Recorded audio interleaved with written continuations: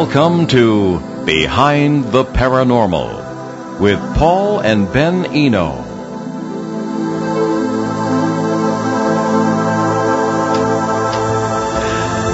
Where are those weird noises coming from that are supposedly coming from the sky?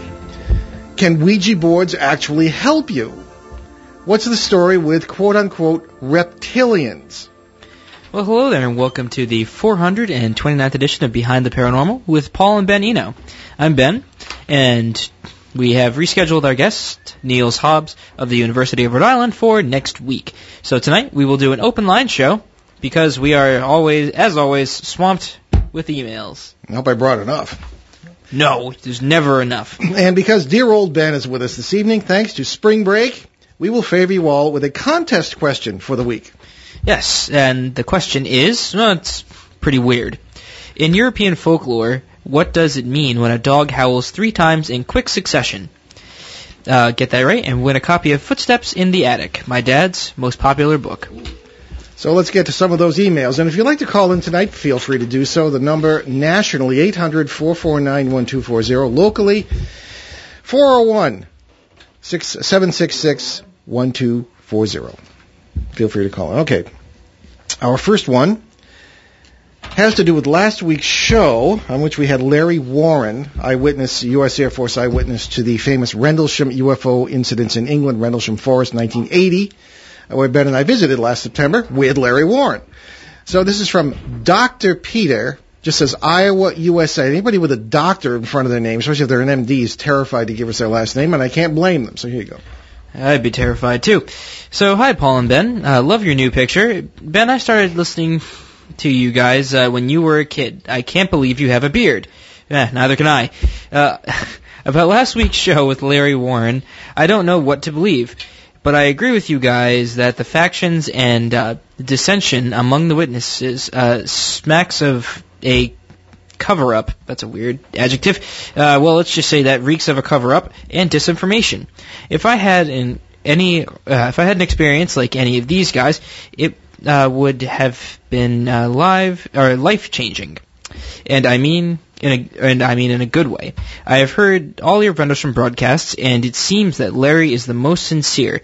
The other guys stayed in the Air Force and had the most to lose. It doesn't add up.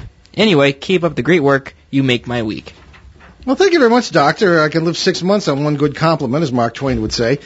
Thank you also for the compliment on our new picture, which is on our website. The young lady who took the picture is right here in the studio with us now, taking more pictures. So I guess we must be more photogenic than we thought, or she just wants to get me while I still have hair. Okay. Just left on the roll. Right. Hopefully it won't all fall up at the end of the show. Well, anyway, again, Doctor, thank you for writing in, and you can come in. And we have, I tend to agree with you that this does smack of a cover-up. One thing we learned in the military during intelligence training was, you can't keep a secret anymore. So what you want to do is give accurate information from inaccurate sources and inaccurate information from accurate sources, and everybody just keeps guessing, and everybody loves a mystery. So everybody has fun while being confused. So I think that's the situation here with Rendlesham. Larry is the one who was one of the security officers at the site. He wasn't an officer, he was an enlisted man, but he was a security policeman. There were, as he said, what did he say, Ben, like 40-something people there when he walked up to the site of the UFO landing, and the craft was on the ground, as he relates it, with at several points small beings communicating with the commanding officer of the base. This is all in their book, Left at East Gate, which is really quite an exciting read, written with our other good friend, Peter Robbins. And that's essentially that was his main experience.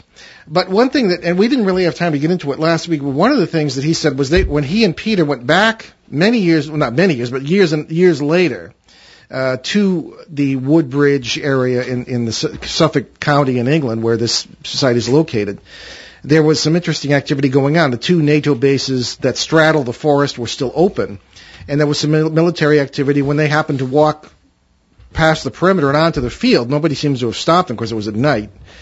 And there were other strange lights. There was almost, it looked like kind of a city on the horizon, which was really strange. It smacks to me of a multiverse experience, which, as you know, if you listen to the show regularly, our theory is this is what is the cause of most, if not all, paranormal events.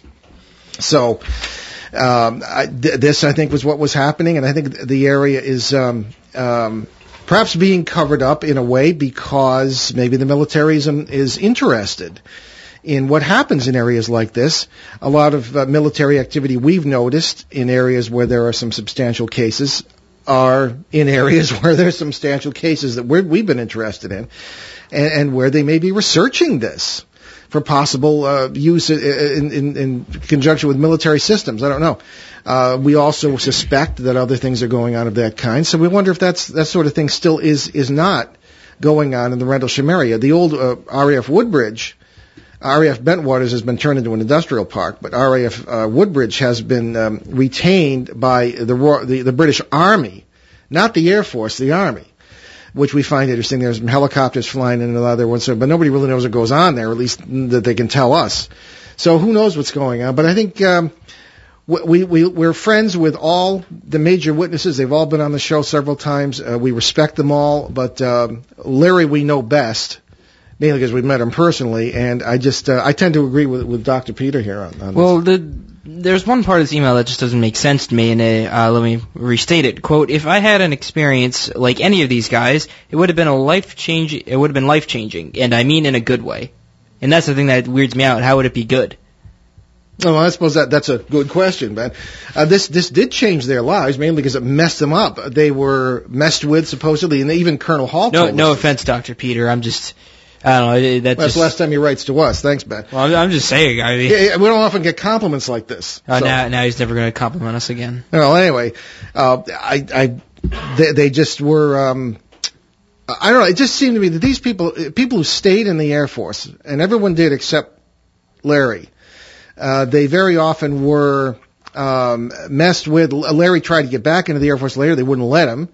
They put stuff on his record that, according to him, hadn't been there, mostly medical stuff and all this business. But the ones who stayed in, you wonder, if they stayed in, maybe they were influenced to, I don't know. I really can't say. I don't want to speculate too broadly on this, although the paranormal is mostly speculation. So I don't know. But I tend to agree with what the doctor says. I'm suspicious of a lot of the things going on here.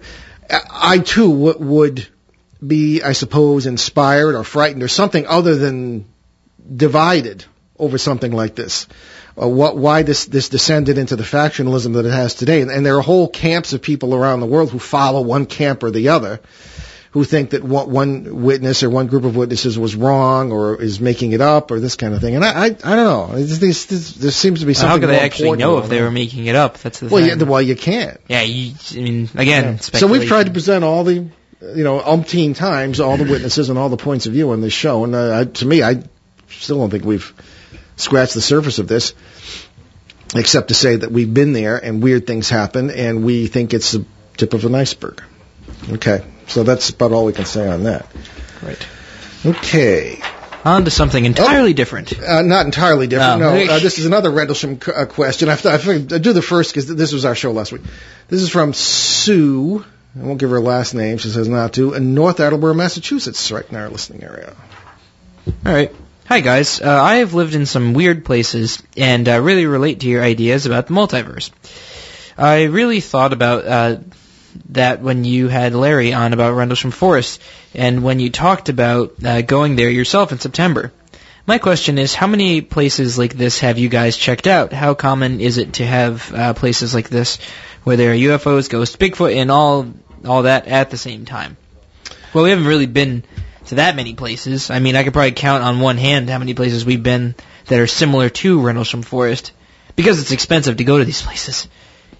Well, you can speak for yourself, son, because over the many years when you were not even a twinkle in my eye yet, I was doing this, and I went to a number of places that reminded me kind of Rendlesham Forest. Well, she said in the plural. Okay, all right, in the plural, all right. But I think that certainly the central Connecticut area where we've been working since 2005 off and on has been a very interesting place as far as the reports we're getting and stuff that's gone on. And this, of course, being the area where this terrible tragedy occurred at the school in Newtown. Freetown. What? Freetown State Forest. Oh, Freetown State Forest in Massachusetts. That's right. The whole area of the so-called Bridgewater Triangle, where a lot of strange things happened. And we got some interesting photographs there too. So I think this, Sue, is very common. I don't think it's uncommon at all. I think that it's in a way sort of the normal state of our world. I think that this multiverse thing, which is essentially what is speculated about by some physicists, that there are many different worlds side by side. You can't always see them or experience them because we're not up to it in the evolutionary scale yet. And these things have concrete realities in them and many versions of us. And they all, at certain places and times, they can blend. So you get worlds where there are UFOs or people who here have died but there have not, and we think they're ghosts. And strange creatures like Bigfoot or the Loch Ness Monster, what have you. It can all happen in the multiverse, as it's called, in certain areas. And it has something to do with the geotechnics of the site. A lot of electromagnetic activity can do funny things with space-time. In other words, worlds can cross. And I think it's exactly what's going on. So Rendlesham is just one of those places, one of the more extreme examples, in my opinion. Oh, yeah, definitely. You didn't make it out of the parking lot. Don't judge me. Okay. Well, no, I'm not. I'm just saying. You know, you're a very sensitive chap, and that's what happens. So I think it's very common, Sue.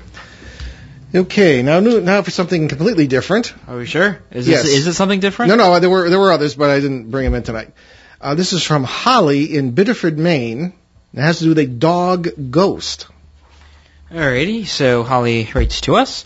Can a dog be a ghost? Our beloved border collie, Ruffy, died a month ago, and our whole family is still seeing him. Not head-on, but going around corners and far away and stuff like that. We feel that he is around, and we like that. It is not scary and evil at all. What do you think? Well, first of all, sorry to hear about Ruffy. We're quite very much animal lovers in our family. But, I hear this a lot. You know what's really fascinating is a lot of these experiences that are paranormal, that people believe are paranormal, are very interesting because you don't quite see it head on. You see it out of the corner of your eye, or as you say, you see him maybe going around, you see his tail going around corners, or, it's not quite a meet-up experience. I find that very interesting. And of course, you know us. We always fall back on this multiverse thing because I think it's a brilliant solution to a lot of problems in the paranormal. And remember, there are many worlds in which Ruffy did not die, and in which he's still living with you. And these things kind of all blend. And what they do is, in certain areas where where the energies are correct, especially in your home, where there are many versions of worlds and versions of you there. This is what can happen. So that's why you see the so-called ghosts of just about anything, in my opinion, is because there are worlds crossing into yours where this person never died, or where this is occurring or that's occurring. It's the same thing. You put your keys down, you turn around, and they're gone all of a sudden. How do you explain that? Since it's nothing earth-shattering, you sort of say, well, it's just one of those things, and you forget about it by the end of the day. But it's not just one of those things. It's the normal state of the planet. It's the multiverse, okay? So I think that's essentially what's happening with Ruffy here.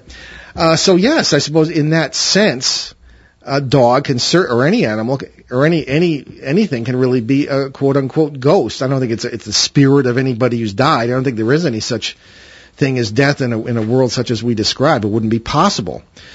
But beyond dogs, I've encountered the manifestations of cats, birds, who knows about wild animals because we generally don't see them, and also of so-called inanimate objects. And I don't think there is any such thing, really. Any Native American will tell you that.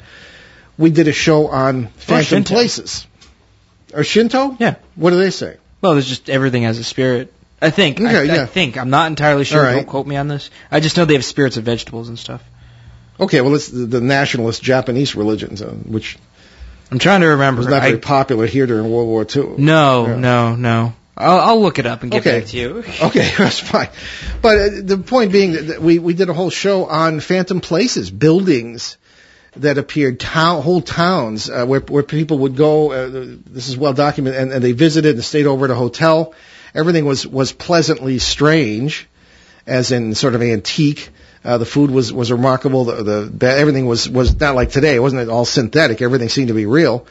And sure enough, they tried to find the place later, and it wasn't even, the building wasn't even there anymore. The old police station was still there, and the people said, "Oh, there was this, and before that, we heard that it was once a hotel." So you have a lot of strange time things going on here, odd juxtapositions in space and odd disjointedness here and there, which is caused by crossing worlds or worlds crossing you in the multiverse. And that's, I think, happened with dear old Ruffy here, and that's essentially as simple as that, if you can call that simple. But I think that's what's going on. Here's one from Steffi in Branson, Missouri. Steffi writes, "Hi, Paul and Ben. How come you don't have more ghost hunters on? I'd love to be on to talk about my experiences. I have been ghost hunting for 5 years with my team." Oh, dear. Oh, dear, dear, dear. All right. Well, we get that question a lot, and I have to tell you, Steffi, that we generally try to, I don't know how to say this without being rude or insulting, but I guess I'm just going to say it. How would you put it, Ben? Do you have anything new to bring to the table? Well, that's a good question, yeah. We find that when I started this in the early 1970s, I mean, people thought you were nuts. Nobody was out, at least they would talk about ghost hunting, a term that I can't stand, by the way.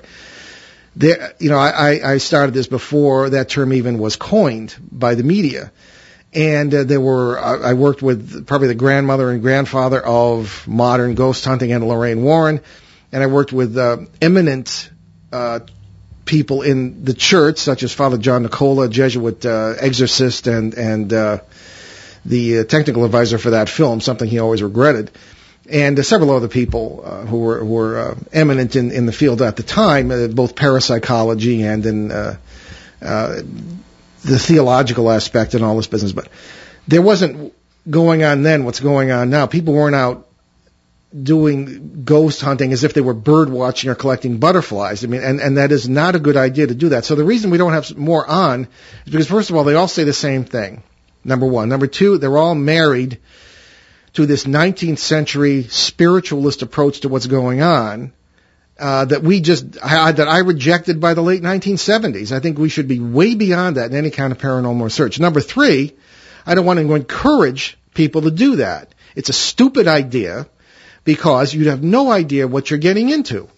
Since they have no idea, they have a campfire story idea of what they're dealing with. They have no idea how dangerous it can be to themselves, to their families, and to the people who they're supposedly trying to help. Now, I'm not saying there aren't great people out there with good hearts, good spirits, and good intentions. But, the old saying, heaven help us, save us from people with good intentions. They don't know what they're doing. They shouldn't be in there. It's like somebody who is maybe and their biographies inevitably begin not with a degree in this or that, but in not that that's always a help, but it always begins with so and so was interested in the paranormal from a very young age, or or lived in a haunted house, that doesn't make you an expert in anything. It's like it doesn't mean if you've had brain surgery, it doesn't mean you can perform brain surgery.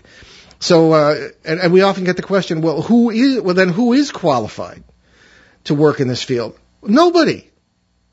And as I say, in 2003, I was flown down to a conference in Tampa, Florida against my better judgment, for beginning ghost hunters.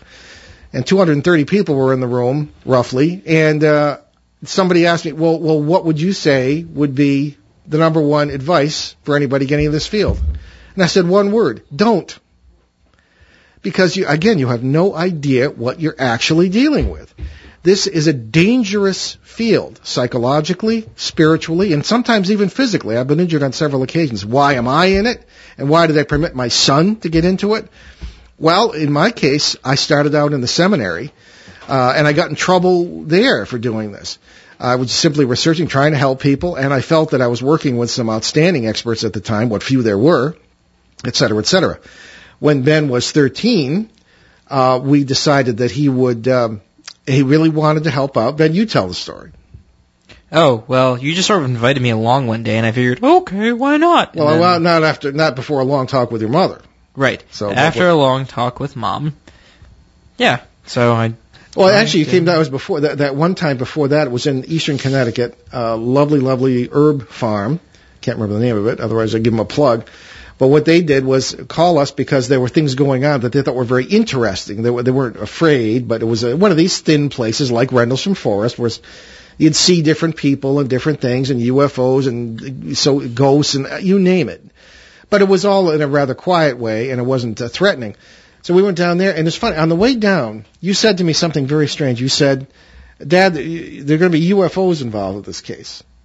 And I said, Ben, what are you talking about? Nobody said anything about UFOs. And sure enough, there it was. You were right. And one of the first things she said was people have seen UFOs here as well. I'm good at this game. You are very good at it. So you had, I think, sort of extraordinary abilities that I think would not preclude you from working in this field. But as far as, we've had pop paranormal people on the show, and they always ask to be on the show, and I just can't take them seriously. There's nothing new.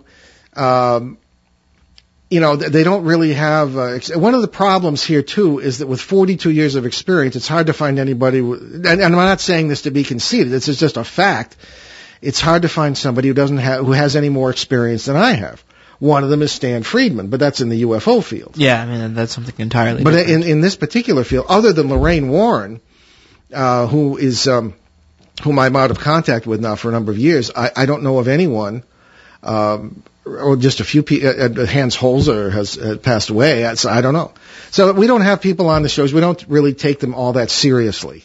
We try to have experts from other fields and witnesses to phenomena.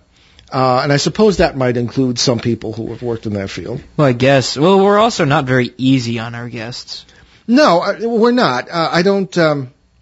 We don't hesitate to ask difficult questions. As a matter of fact, we've had several guests say, "Gee, you guys ask difficult questions."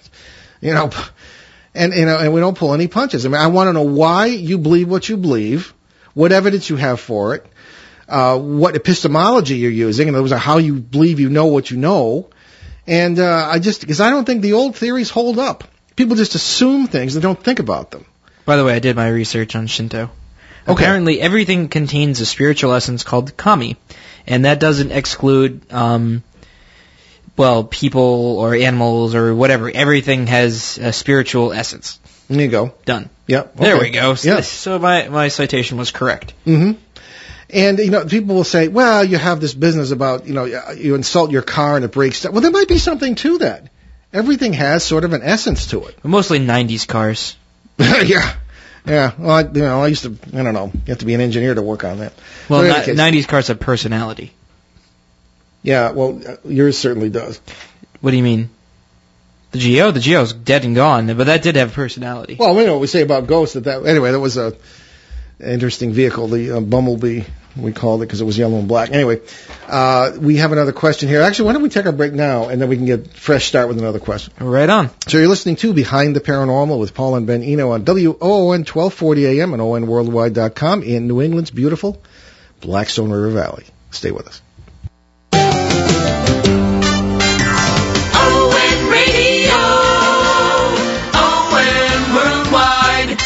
Hey everybody, this is the Moose Man. Check out the Groove Line for the best blues, rock, funk, classic 50s, and the Beatles every single week. Tune in Thursdays from 6 to 7 p.m. That's the Groove Line right here on ON. ON Radio, ON Worldwide.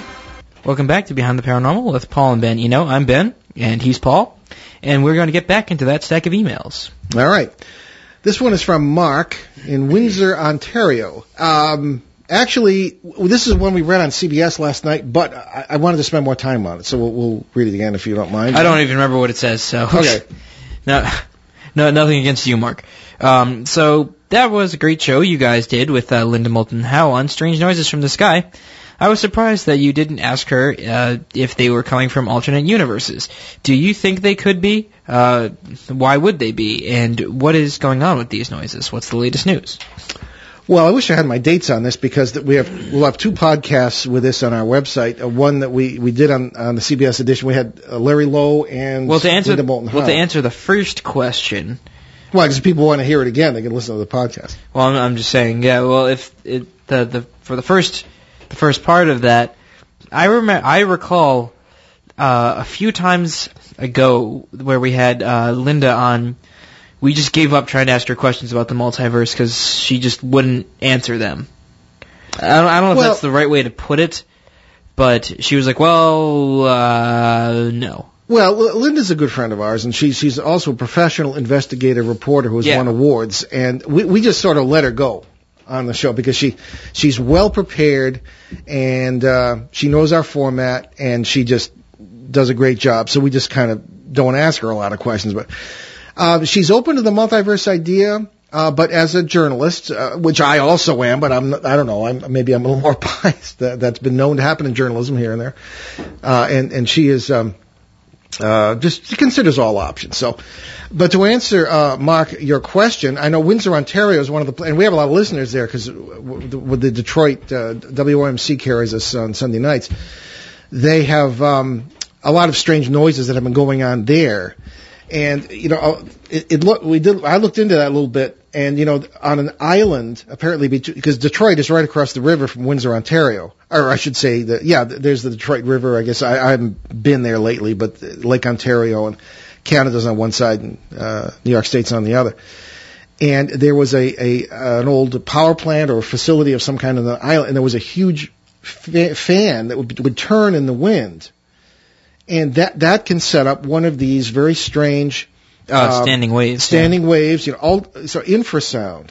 And you can't hear it with the ear, but all sorts of odd things can result from this. Now, remember, we talked to Shane Eno, no relation to ours, in Denmark, who is head of the Paranormal Institute of Denmark, and he was saying that in Denmark, when they clean all the power plants in certain areas, the same thing will happen. These turbines will spin and create just enough infrasound.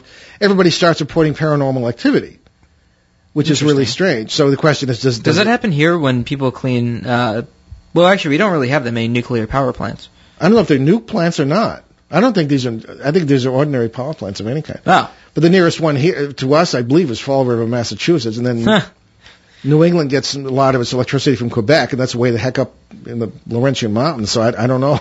Yeah, that doesn't. Yeah. There are only a couple of nuke plants in New England. I don't know. I've never heard of anything like this, but apparently in Denmark there are more plants for smaller areas or something like that. And then so that was one of the theories, Mark, about why those noises were heard in your vicinity. So whether it's true, I don't know, but it kind of is a red flag to me. Alternate universes, yeah, I mean, I don't see why not. All sorts of things can cross over. We hear sounds, I think, every day from what are commonly thought of as alternate universes. You know, you're in your house and you're the only one there and you hear a thump upstairs. And it could be, you know, something falling off a shelf or something entirely normal, or it could be a mini earthquake. A mini earthquake. Yeah, we've been having a lot of those in New England lately. Or it could be just, you know, something that's happening in a parallel reality. It could be you. I've actually had a case like that where we recorded a sound that was heard, and it was the same sound the guy made every day when he came down the stairs to have his breakfast. Exactly the same sound. And he did it so often that it was present in so many universes that it just sort of carried over when the conditions were right. So we really don't know where they're coming from. If you listen to the recordings we played on the show, and again, you can listen to the podcast at BehindTheParanormal.com, they struck me as some of them, especially the ones recorded in the Ukraine and in Costa Rica, as metallic. Now, the trouble with YouTube is that, and I love YouTube, but a lot of anything can be faked and put up there, and that's not their job to find out if something's fake or not. So the sounds seem to be the same in certain areas, and it could be because of that, maybe not. But some of them sounded metallic. Others sounded like booming sounds. And those, I think, our friend George Nuri on Coast to Coast was dealing with that subject last week. Booming sounds and other sounds. And people say, aha, metallic sounds must be the trumpets of doom. You know, who knows? Anything's possible. But in that case, I think we won't know until it happens. But alternate universes, sure. It happens all the time. So the latest news on these, I would say, Mark, is that they are still going on. We are not entirely sure, again, what they're from. They could happen apparently anywhere. Reports come in from different places. I could have sworn a few weeks ago I thought I heard something around here in the Woonsocket area, but who knows? I don't know. Wasn't in a position to record it at the time. So we will keep it up. We will keep reporting on that for you. It's an interesting subject, and if anyone has experienced this, we'd like to know about it. And again, you can write to us, Paul at BehindTheParanormal.com or Ben at BehindTheParanormal.com, or just go to our website where there is a question form where you can question or comment and let us know about that kind of thing. So, here this one is in. I looked at this beforehand. This is a good one. Actually, I do look at them beforehand anyway, and make sure people aren't start swearing and stuff, because you can't do that on the air. This is from Helen in Warwick, Rhode Island. Okay, and Ben has left the room, so I'll read it myself. Hi, Paul and Ben. I like your show, but I disagree with you on Ouija boards. I have used it for years and have never had a problem. Of course, I am not a kid. Maybe it is kids that have most of the problems from them. At least that is what comes across when you talk about it. In your own book, Paul, you talk about a cousin of yours that used the Ouija board every day. I can see where people should be careful, but I do not think you should just write it off. All right. Thank you, Helen, for your honesty and for being so candid. However, I really, really must disagree with you here. And the analogy I always use is if you stand in the middle of the highway, maybe you'll get hit and maybe you won't. This is what I refer to as one of these sledgehammer techniques for trying to communicate with, quote, the other side. First of all, people don't understand what they're communicating with because they believe this 19th century baloney that we shouldn't even be paying attention to anymore about spirits and other sides and all this stuff that really should be in the ash heap of the history of paranormal research by this time. And it is much more interesting and complicated and dangerous than that, I think, certainly. At least 75 to 80% of the cases I dealt with in my earliest years and through the years have started with people using Ouija boards. Now, just for those who do not know what a Ouija board is, it looks like a game board. And as a matter of fact, it's sold by Milton Bradley, as somebody I've been after for years to get rid of it, like they're going to listen to me. And it has numbers and letters on it, and there's a device called the planchette, or at least that's what it used to be called, and you put your fingers on it, and then it moves around and points to the letters and the numbers, and that's supposed to spell out messages. Well, my first and last experience was one of these things was when I was in grade school in the old country, Connecticut, and my friend and I were using this. He'd received one for his birthday, and we asked it a number of questions, which were very interesting. It seemed to know a lot, whatever was talking. And we asked it when we were going to die. And it said he would die in 1985. And he did, because this is back in the 60s. He was killed in a diving accident in Narragansett Bay here in Rhode Island. I supposedly have several years to go, so, I'm not... It's just, so people might say, well, it might not be entities communicating with you, good or bad or negative or otherwise. It might be just you communicating with yourself. You're in touch with where you are in other worlds and your higher self or whatever you want to call it, and that's what's giving you these messages. But, I suppose that's possible, but with the negative results I've seen from some of these things, we get notes all the time from people, well, we used the Ouija board, my friends and I, and something came through. It's wrecking the house, and not now. How do we get it back into the board? I mean, this is not where it comes from. It's not like Jumanji here. No, of course not.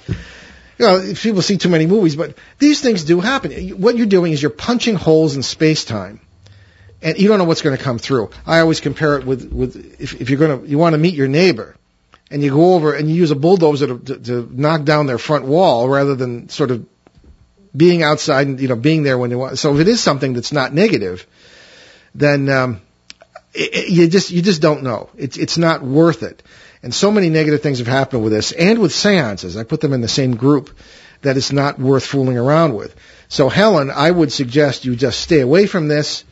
There's nothing you want to know that is, you don't know inside yourself that you need to know. And you just don't know what you're talking to. And people believe everything they hear from that. I can't believe that. As I often say, I don't believe half the people I meet during the day, never mind, something that comes through some board. But, and what you really have to watch out for is if you feed this thing, it gets stronger.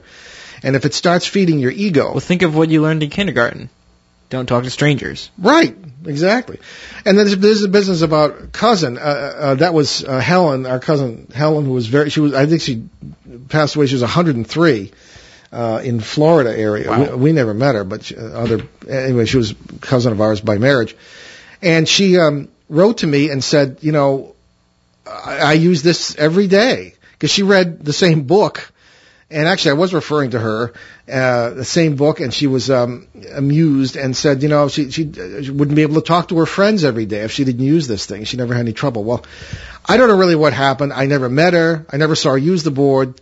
But everybody said she used this Ouija board every day.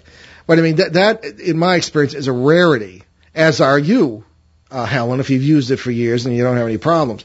I just think it's not worth it. It's like playing with dynamite or being an amateur volcano hunter or something. I mean, you just undersea volcano hunters. Yeah, right. Without diving gear. It's not worth it. All right, so enough said on that subject. Here's one from George in Foxborough, Massachusetts, home of the New England Patriots. All right, George writes to us. Hello, gentlemen. I enjoy your show immensely, but when you get into parasites and politics, I get very disturbed. Not because I think you are wrong, because I think you are right. I think what you say about parasites feeding off all this negativity is all too true. Also, I do not know what to make of this talk about reptilians in politics, and you really never have brought it up. At least not from the shows I have heard. Could these reptilians really be parasites? All right, now our dear friend George here is throwing around terms that perhaps should be briefly explained. When we refer to parasites, we're talking about what are traditionally known in folklore as demons. That's how people perceive them. What they actually are, in our experience and in my experience, are life forms from one of these parallel or more parallel worlds. There are about 9 different species of them. Strange as it may sound, but they're like cosmic mosquitoes. They feed off human energy, negative human energy, and all kinds of problems can result. But they're parasitical entities like anything else in nature where there are parasites. I think that's what I started coming to that conclusion in the late 1970s. But, most people don't look at it that way, but that's how we see it. And I've had up close and personal encounters with these things. They're quite physical in their own worlds. I have been injured by them, and they are not pleasant to deal with. So that's what he's talking about. He's talking about parasites. Parasites in politics. I've always speculated, as a matter of fact, I speculated officially in my last book, one wonders what influence these things can have in government or on any level. Because look at what they do to families and individuals. All the stuff you hear about demonic possession or obsession or oppression or or poltergeist all go back, in my opinion and in my experience, to these parasitical entities. They push buttons to make you scared or annoyed or angry or anything else in order to, that releases energy they can feed on. That's the best way I can put it. And I've seen this happen because it's happened to me. Especially one famous case in 1974 when I was trying to protect a child from one of these things. It was throwing things around the room, and it eventually got around me and threw the child across the room. I got angry, and it got stronger and stronger and stronger, and it dawned on me, it's feeding on me. And I had to pull the family out of the house until more help came at that point. But it was that's how I learned to my cost that in other cases that you don't feed these things. And the best way to get rid of them is to bring in positive energy and cut off the food supply. So anyway, I've always wondered if it can do this in a household, what can it do in the capital in Washington or the Houses of Parliament in London or Ottawa or or Moscow, any place you want to speculate? What can it do? And I can see why George writes here that he gets very disturbed about this because he thinks we may be right. There is so much negativity, particularly in American politics today, that not to get political. I know people get upset when we get political, some of them. But you cannot get away from the idea that maybe there's a serious problem with all the negativity we're putting out, and what is it feeding? What's the result going to be? You can't have a negative spirit in your house or a negative attitude in your life, in your home, in your family. It's just unbelievably destructive. It separates people from one another, and what's that? That is what things must not be all about. The world needs to be about what we call the unity. And ancient cultures will tell you the same thing. You can't have this divisiveness that's going on and not expect serious consequences. So I worry about it too, George. And now he gets into the term reptilians. Okay, now we don't really talk a lot about this because I don't know about you, Ben, but I don't really know what to do with it. I feel like it's one of those things where you see it and you know it's there, but, well, you don't know it's there. You see it, and you look at it, and you're like, I don't really know about that. Well, what the reptilian thing is about is supposedly this is a species or one of the species that is flying the UFOs and that is from some, whether it's a parallel world or another planet or both, that supposedly are having great influence and have had great influence in human history. I mean, anything is possible. And in good old quantum physics, if you interpret it as some people do, if you can conceive of it, it is happening somewhere or when in this multiverse. So somewhere there's reptilians, and they call them that because they supposedly have scaly skin and all this business. People supposedly have seen them.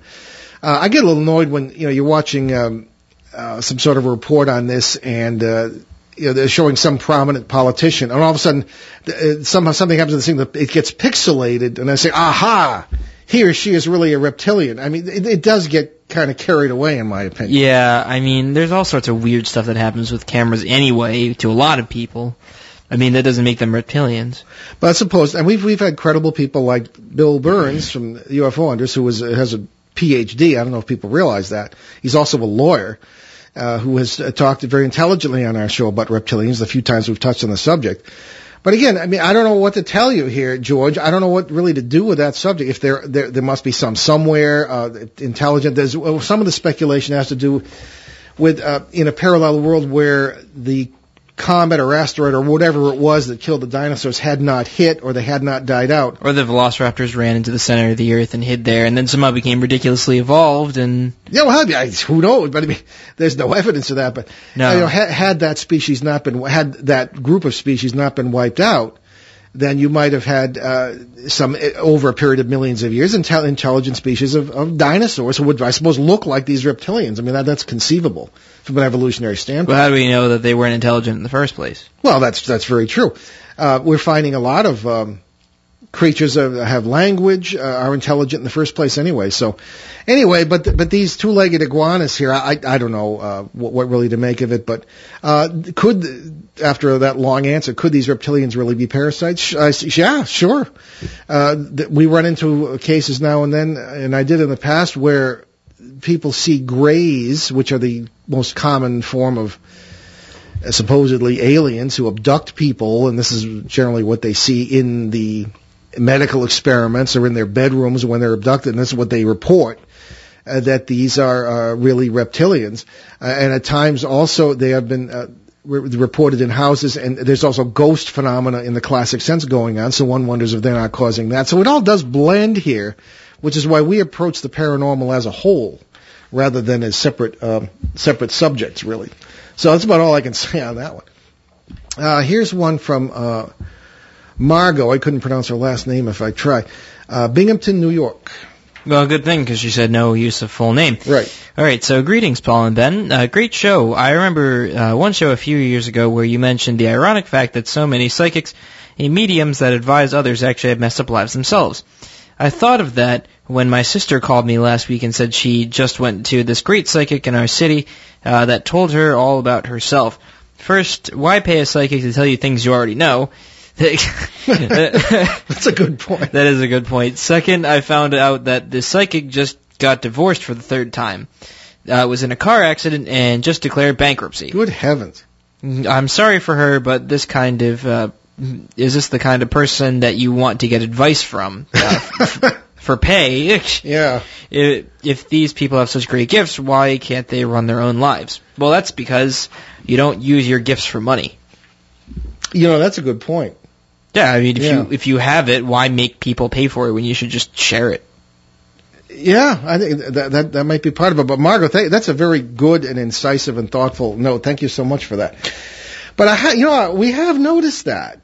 We don't know. Well, I mean, I've encountered many psychics over the years, and a lot of them, we hear they're giving advice to other people, and they generally made a pig's breakfast out of their own lives, and I don't know. That kind of strikes me as ironic. Yeah. I see what Ben is saying too, and I just would never be comfortable charging for anything like that. It's just I don't know. I just people have to follow their own way, and I know people have to make a living, and I suppose the worker in the vineyard is entitled to the wage, as the Bible would say, but I'm uncomfortable with it. But I don't know. I think it's a good question. I really can't answer it entirely, but a lot of psychics I know really have messed up. Others are very solid.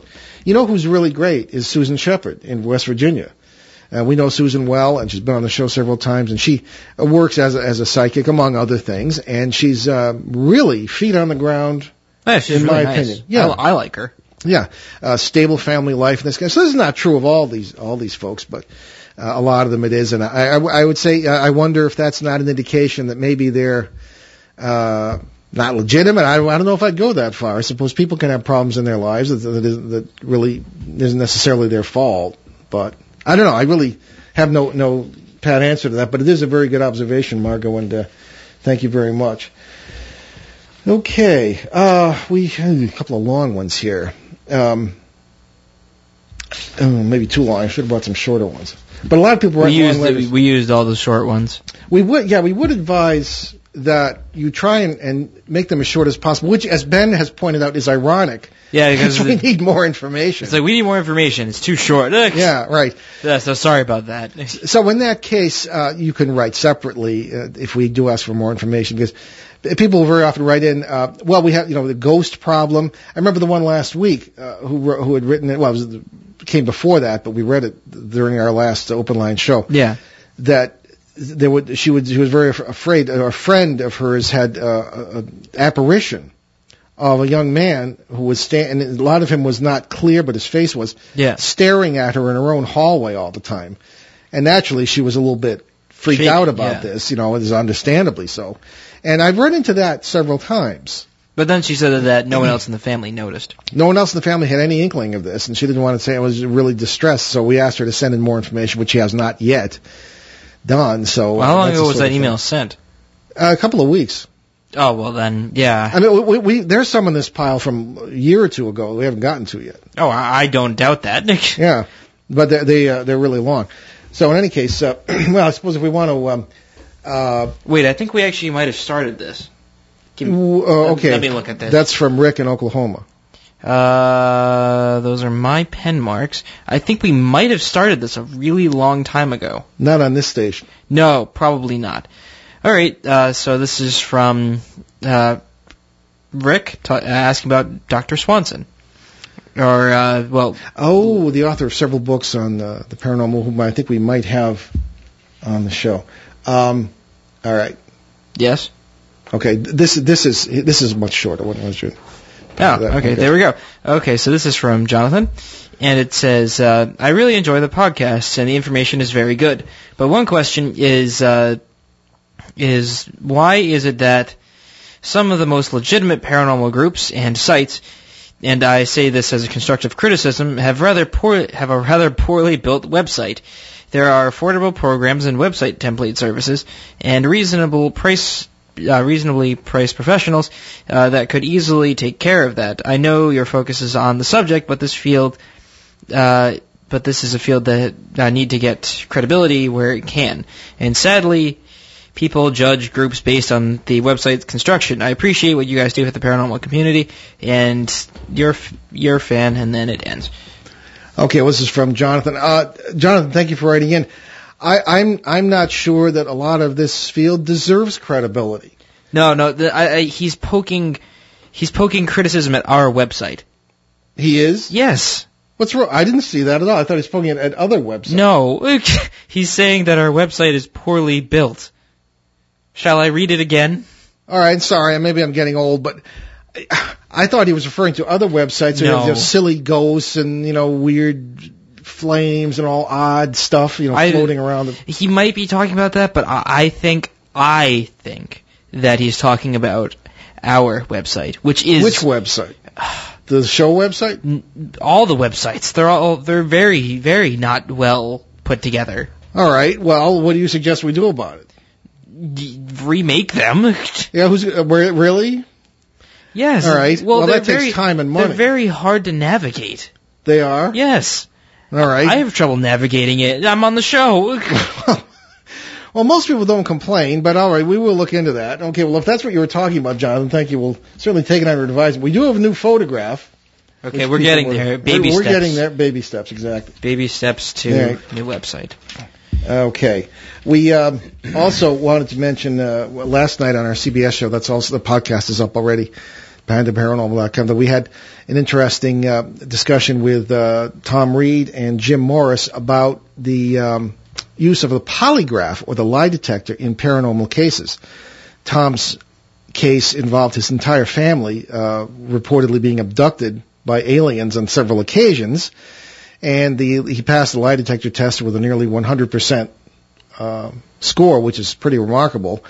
And you can judge for yourself based on the questions we asked at the time on that podcast. But I thought that was extremely interesting too. So we also are going to be dealing with several other issues. A lot of people are saying we do too much on UFOs, but there's a lot going on in that field too. So Yeah, there's always something new going on, yeah. and then people criticize us for not having stuff on ghosts, but we don't do that because, Well, we do it now and then. Every so often. I usually use my own cases from the past or something we've done because it's just there isn't much going on out there that I trust too.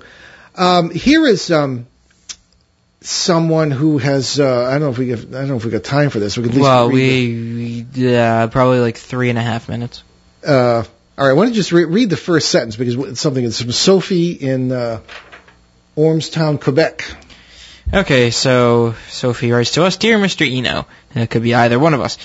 I didn't read a fifth of the way through God, Ghost, and Human Destiny My last book. when I realized I need to speak to you about parasites. I am very taken with your work, with the work you and your son are doing. Okay, well, that's the first sentence, but all we have time for. But I did talk to Sophie. Her story is very interesting, and we're thinking of kind of having her on the show. She seems to be one of these people who has lived in an area such as we covered with the fellow, or we're planning to cover with the person who wrote to us who had lived in Occidental California. And one of these places, like Rendlesham Forest, that is a thin place, as the natives would say. Right. All kinds of worlds seem to blend. The trouble is when you have parasitic activity at the same time, it can actually result in some very serious problems. So there we go. So we'll see what we can do with some more of these situations. And I have spoken with Sophie on the phone some time ago, and like to hear an update on her situation. But again, it's pretty much all over the place, as our questioner asked, that strange things are going on because these worlds tend to blend. Okay. So, again, we point out BehindTheParanormal.com, our show website. You can find out about guests, past, present, and future. 450 podcasts almost on that now. You can buy my books. You can subscribe to our newsletter, which is only 4 times a year, and winter one is late. Or you can become a reporter at the site. So many thanks to our producer this evening, Ben himself. And on our March 11th show, we will welcome Niels Hobbs, I hope, of the University of Rhode Island for a discussion of H.P. Lovecraft and the paranormal. Niels is the one of the organizers of Necronomicon 2013, which is going to be in Providence in August. H.P. Lovecraft being not only a cousin of Ben's and mine, but one of the greatest horror writers of the 20th century. I'm very excited for this show. It should be great. I'm pretty excited. When I'm in studio, too. He's from the University of Rhode Island, and he's going to be in studio hopefully next week. We have had problems with scheduling and the flu and everything else, but it looks like we really got him for next week. The question is, what did Lovecraft know, and when did he know it? Or did he know it? I don't think he did. How did he know it? Where did he know it? So on our CBS edition on March 10th, my dad and I will offer another open line show. And send your questions to us online using the form at BehindTheParanormal.com, or you can write to us here at BehindTheParanormal.com. Or Behind the Paranormal Radio. Behind the Paranormal Radio, in care of WOON 1240 AM. Sorry, I'm used to reading emails. And that is 985 Park Ave, Woonsocket, Rhode Island, 02895. And we leave you this evening with a lively thought from Bess Truman, wife of the late U.S. President Harry Truman. Now, about those ghosts, I'm sure they're here, and I'm not half so alarmed at meeting up with them as I am at having to meet the live nuts I have to see every day, unquote. How true. So anyway, folks, bid you a good evening. And if you really want to be scared, stay tuned here on ON for the city council meeting. Dave already made that joke. I know. Well, no, maybe they didn't. That's the real creepy stuff. Oh, dear. Anyway, I'm Paul Eno. I'm Ben, and thanks for sailing with us on our great cosmic journey, and we shall see you next time. Return to this radio frequency 167 hours from now for another edition of Behind the Paranormal with Paul and Ben Eno.